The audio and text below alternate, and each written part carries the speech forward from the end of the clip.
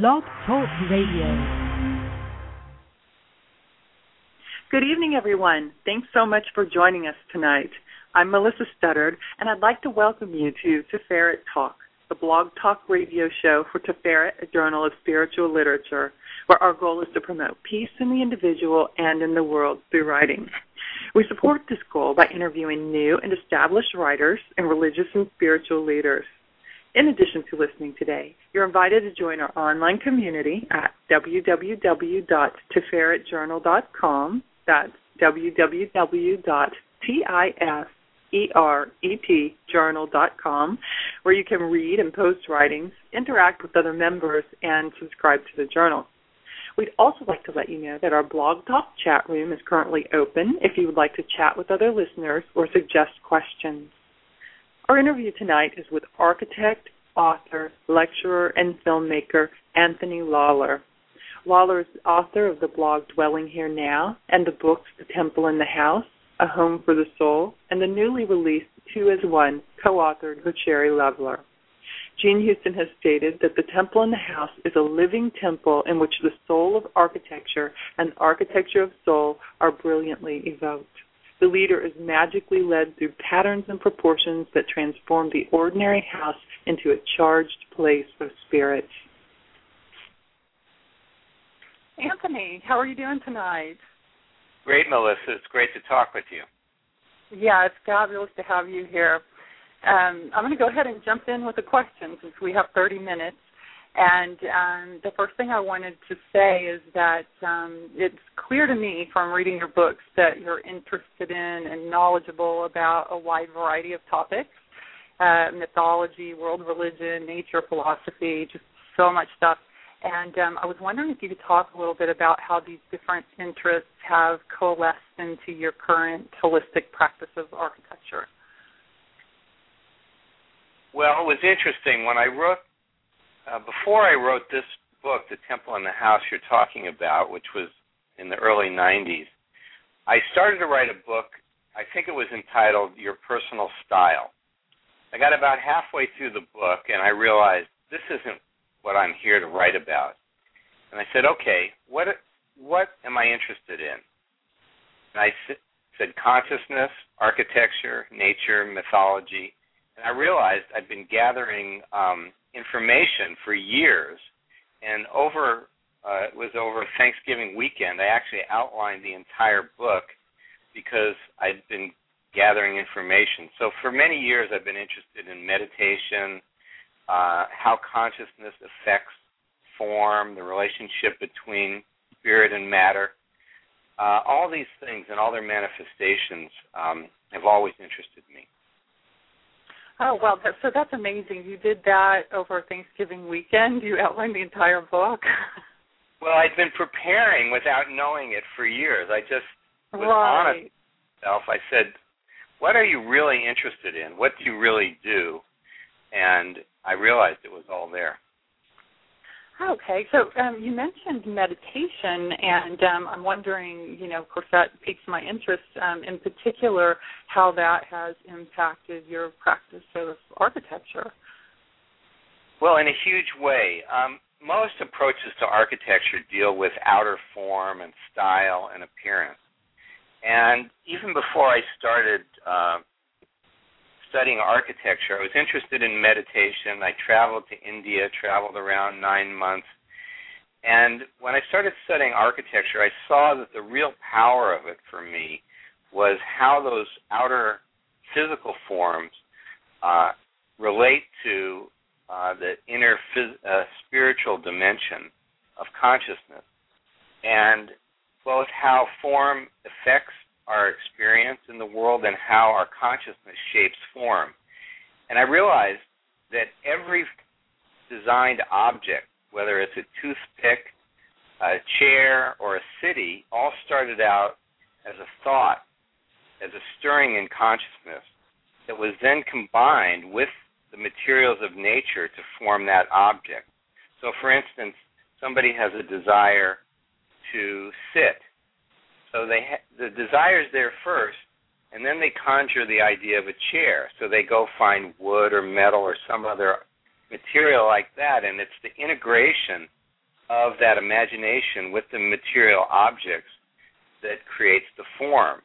And so then I realized that every form in our human physical environment is an expression of our imagination, and we literally dwell within our human imagination. And from the moment we're born, we're in designed form. So we're surrounded by form that has been shaped by consciousness. Wow, that's amazing. I was thinking as you were saying that one of the things your work sort of promoted to me was a different way of being in relation to the materials of the earth. And you're talking about the connection between consciousness and the materials. Could you talk a little bit about the importance of the kinds of materials used in design? Yes. Nature is not a static object. It's a living, breathing entity, and it has an intelligence too. So the qualities of wood are different than the qualities of stone, which are different than the qualities of glass or some other material. So when we're designing, we're really having a dialogue with the materials. So a really great cabinet maker, for instance, or furniture maker, engages that dialogue with the wood and then creates a chair or a table or cabinets that embody what that material is capable of. And I always loved this little dialogue. There was an architect named Louis Kahn who was a great 20th century architect, and he would say, you ask a brick, what do you like brick? And he says, brick would say, I like an arch, because you put bricks together to make an arch. And he said, well, what if you say to brick, I can span between those two columns with a concrete beam. What do you think of that brick? And he said, brick would say, I like an arch, because the arch brings out what brick can do. It takes it out of just a lump of matter and shows how it can express this beautiful shape of the arch. Wow. I love that. Okay. I wanted to ask a question about your other book, A Home for the Soul. In that, you identify some archetypal symbols for the functions of various rooms in the home. And I was wondering if you could talk about some of these and how incorporating them into the decor can enhance soulful living. Well, it's interesting. When designing homes for people, 90% of it does not have to do with just the function of the home, the function being how big the rooms are, where you place clothes in the closet. Most of it has to do with our beliefs about what a home is. So people spend all kinds of money designing a kitchen that is more than just the function of just heating food and keeping it cool in the refrigerator. There's that quality of how do you, of that sense of the hearth, of home and nourishment and all that. So every room in the house is like that. And so in A Home for the Soul, I talk about making every room a little space for honoring the different aspects of the human mind-body connection, so that the bathroom is not just a place to unconsciously stumble into in the morning and take a shower, but it's a place to honor the body and the care of the body. And the dining area is a place to honor that aspect of coming together for a meal and celebrating not just daily nourishment, but holidays and things like that. And every facet of the house, even the doorways between rooms, can be used as a means to honor the activities that are taking place and the experience of being in that house. Yeah, I can definitely hear your meditation experience coming out in that answer. That's amazing. It's just being more mindful in a lot of ways.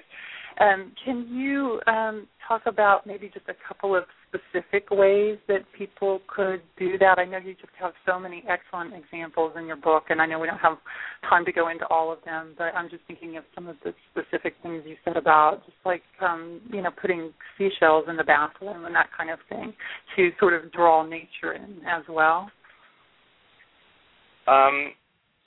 Yes. I mean, one thing is the kitchen, in a way, you could say, is almost like an alchemical laboratory where you're taking the basic elements of fire and water and earth and air and combining them to transform these substances of food into nourishing meals. So one way to do this is to think of your kitchen stove almost as a little altar where you're cooking. And so to set it up with the utensils around it as this opportunity to engage in the mindful act of cooking. And the whole kitchen doing it like that, so that the sink is a place for cleansing and cleaning, and the cutting area is a place for transformation. And to think of colors and materials and shapes that will support those different activities.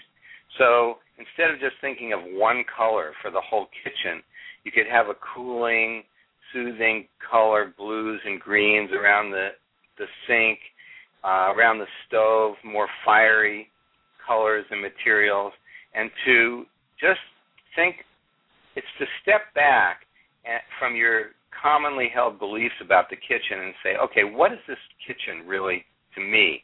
Also memories from your childhood or from movies that you've seen or books that you've read. There's all these wonderful images that go for every room in the house, whether it's the bedroom, the family room around a fireplace, your home office, your home meditation room, to make these places of your imagination and places that really nurture your soul, not just places to put your stuff. Oh, wonderful. Thank you. And something that you just briefly touched on in the first part of that answer that I might like to have you elaborate on a little bit more is the importance of what you call the between spaces and the passageways. Certainly, I think a lot of people have never really thought about them very much before, and that you talk in your books about how to honor the importance of these passages with design. And then I was wondering if you could talk about that just briefly. Think of the front door to your house or your apartment. Every day it's a threshold that you either go from the sanctuary of your home out into the world, or you return from the world to your home. So this is a very monumental moment in your day, and you can either unconsciously just stumble across it or treat it in a way that enhances it and honors it. Now, people traditionally do this with a welcome mat or something like that, but think of all the experiences that happen at a front door. Your first kiss might have been at a front door, going off to college, your first day at school, all these memories. Now, one of the things traditionally that entrances have had, every threshold we cross, there's always some desire or hope, and then there's always some fear. What will happen if you cross that threshold? So there's those twin pillars of hope and fear that border the gateway to a house. So one way of decorating or shaping a house is to embody those experiences in your own way. So traditionally, for instance, at the entry to Notre Dame Cathedral, there's an arch, and on one side of the arch, there's hope, which there are all these saints, and on the other side, there are all these devils, and kind of to exhibit fear. They actually look like they're having much more fun than the saints are on the other side. Why is that always the case? But the idea was to show this duality, and that by crossing that threshold, moving between those two opposites, you'd move into the unity of the sacred beyond that experience. So to take that to your home, what is it that you hope for in your home, in your life, and for your family and for yourself? And what is it that you fear that if you faced that and went beyond it, you would feel more empowered by moving through that? And even if it's just a color, having colors of hope on one side and the color of something more trepidation on the other side, to embody that experience for yourself. Well, I know one of the things you mentioned that really stood out to me is the idea of just painting a door frame in your home a different color to just mark the passage, and sort of call attention to it, of crossing from one room into the next. And it's certainly something I had never thought about before, but, what an amazing idea that is. Okay, I wanted to ask you a question about your most recent blog, Healing Space, New Architecture for an Emerging Culture Design. And you present a design in there that just completely takes my breath away. I posted it on the Tiferet site earlier if anybody wants to go to Tiferet on Facebook, or it's also at your Dwelling Here Now blog spot if anybody wants to look that up right now. But I know others have said that they've just felt healed just from looking at the design, and I have to say I had a very similar experience. I was wondering if you could talk a little bit about the design, and also, if you have ideas for other similar designs for the future. I created that design because I wanted to show a project that was developed from this inner approach outward, that the architectural form reflected I'll call it the mythic experience of going through, in this case, healing. So what I started out with, before I thought about a building or anything, I thought, what is the process of healing? And so I thought, okay, the first phase is shedding, where you're just like a snake moving out of its old skin. It's kind of a breakdown phase, where you feel wounded, whether it's emotional or physical healing. There's some time when you have to just let everything go. Mm-hmm. So I said, all right, what kind of place would allow that to happen? And so I said, okay, let's make a place underground. The first room in this structure, let's make it underground, almost like a cave, like a womb-like experience where you could go into that room and just totally let go. You could sleep for days. You could cry. Wow, sounds heavenly. There's a pool. Because we've all experienced those times in life where we just want a place where we can let the world go and shed everything and healing process. Then I had a middle level, at ground level, that was what I thought of as the second phase of the healing process, which was a creative phase. Now, after you've shed all the stuff and gotten out of that you want to let go of, then there's that creative energy that starts to heal. And so I had a place for reading and drawing, writing, doing creative kinds of exploration, journaling, just exploring who you are after you've shed that wounding. And then the third phase of healing I thought of as connecting that new creative phase with the world. So I put a roof deck that had instruments that you would connect. You would look at the path of the sun, the path of the moon, that you would connect to the greater patterns and renewing processes of nature.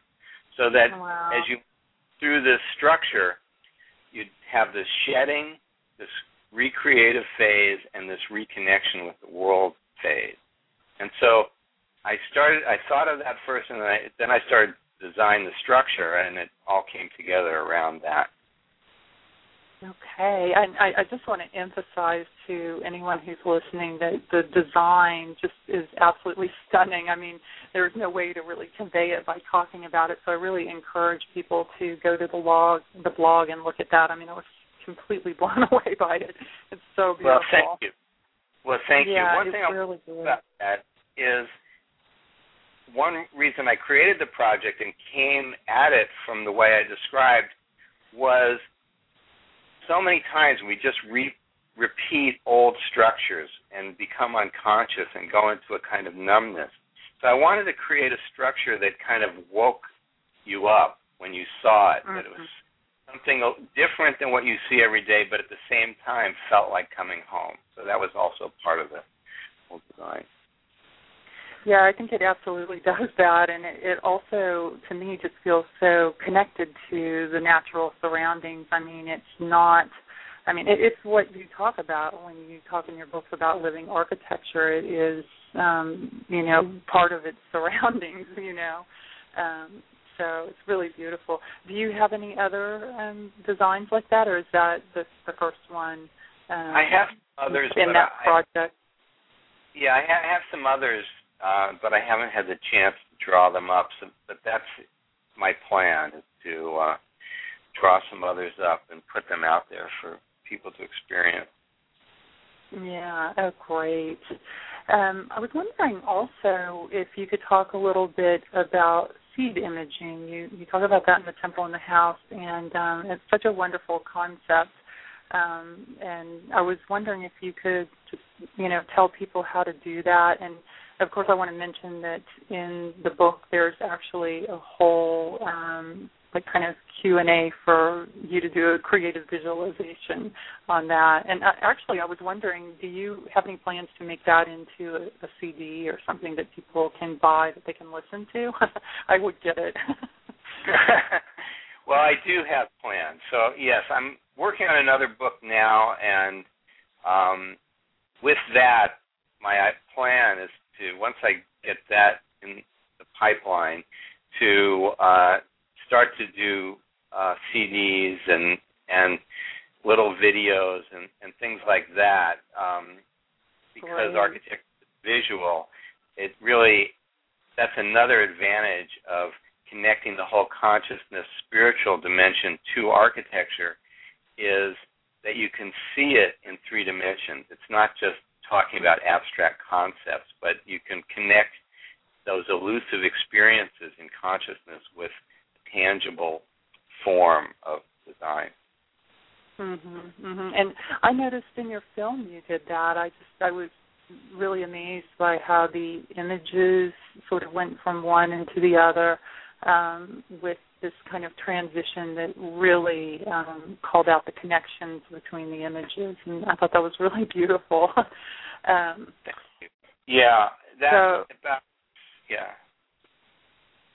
Go ahead. Oh, I was just going to say, going back to the seed imaging thing, I kind of distracted you on that one. So I was wondering if we could go back to that and you could kind of explain what that is and how people can do that a little bit. Well, one thing I noticed in working with people to design their houses and other structures is what they usually lacked was some kind of common reference point that they could relate all aspects of the design to. And if they had that, then the design would be more integrated. Usually when people start a design, they cut out of a home, for example, they cut out a bunch of pictures, and they have a collection of a lot of nice parts. But one of the aspects that's important is to have this integrated, holistic quality. So I came up with this idea of what I call a seed concept, which you could relate every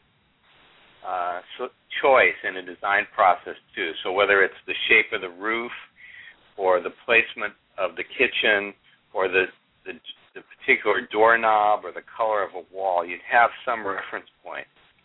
And so the seed concept is kind of the essential feeling of the design. And so how I work with people to get to that is it's a kind of meditative process where I'll have them sit quietly and then just settle down, become aware of their breathing, and become aware of that essence of feeling in their heart. And then through a process that I go through, I'll have them do a little sketch or something that expresses the form of that. So, for instance, I show one seed concept in the book that it's kind of, if you have a point and you had rays radiating in one direction, like a fan out toward this. This came from a project I did with some people. So that what resulted was the house, you entered the house and everything was radiating like a fan from that central point of the door. So it related to that seed concept. And then all the aspects of the design related back to that. So the idea was to have a simple form that you can relate all the design decisions to. Now, this could be anything. It could be a color. It could be the shape. It could be the shape of a leaf on the site. It could be a pattern that calls to you, like a hexagon or an octagon or some other shape. It could be anything. It could be the shape of your hand or the human body or something that resonates with you. And if you look around your house, most people have some object or patterns or something that they have a connection with. And you might not even have a reason for having that connection, but you feel this deep connection with that. And so it speaks something deep in your soul. So when you're making the decisions as to what doorknob you want and what dishwasher you want and practical things like that, if you relate it back to the seed concept form, then everything will have that common thread that ties it all together. Okay, thank you. I'm definitely looking forward to the CD on that one. That will be great. Okay, I wanted to go back to the film, and in The Living Temple, you talk about how global communication has expanded our awareness to show that what were once seemingly disparate structures and belief systems are now more clearly perceived as multiple doorways to the same living temple of shared human experience. And I was wondering if you could elaborate on that idea a little bit and maybe talk about how your travels helped you to develop this perception. Yes. About 7 years ago, I took a year and a half off, and I traveled to sacred places in many places in the world. And the first thing that struck me was, even though the cultures were different, the times these structures were built were very different, they all had a common theme, which was the human experience. What is it that we're doing here? They all dealt with these questions of, who am I? Why am I here? Where am I going? What is this place, this mystery of living in this world? And for thousands of years, in different regions of the world, different cultures, they were isolated. They didn't know that while someone was expressing this same theme in a temple in India, that someone in France was expressing the same theme in a Gothic cathedral.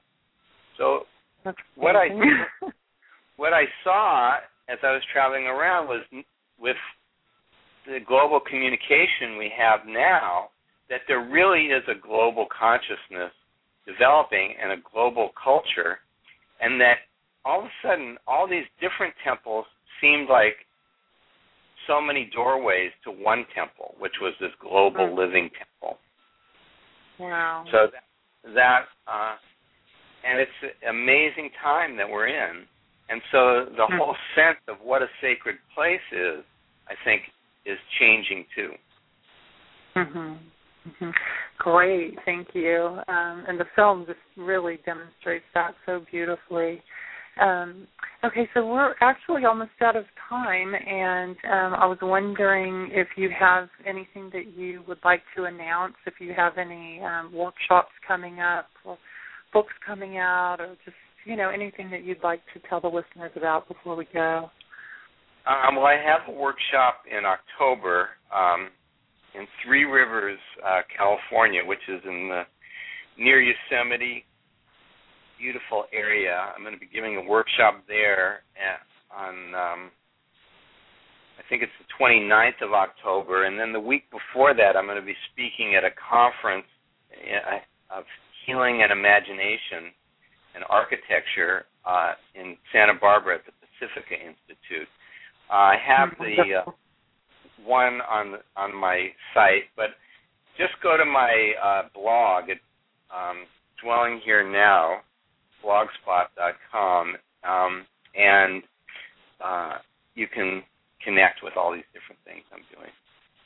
Okay, wonderful. Thank you so much for being here. It was wonderful to hear all of your answers and your great advice and your view of things. It's just so unique to me, and really your books changed the way I look at things, and I'm definitely going to be making some changes in my own home, I can tell you that.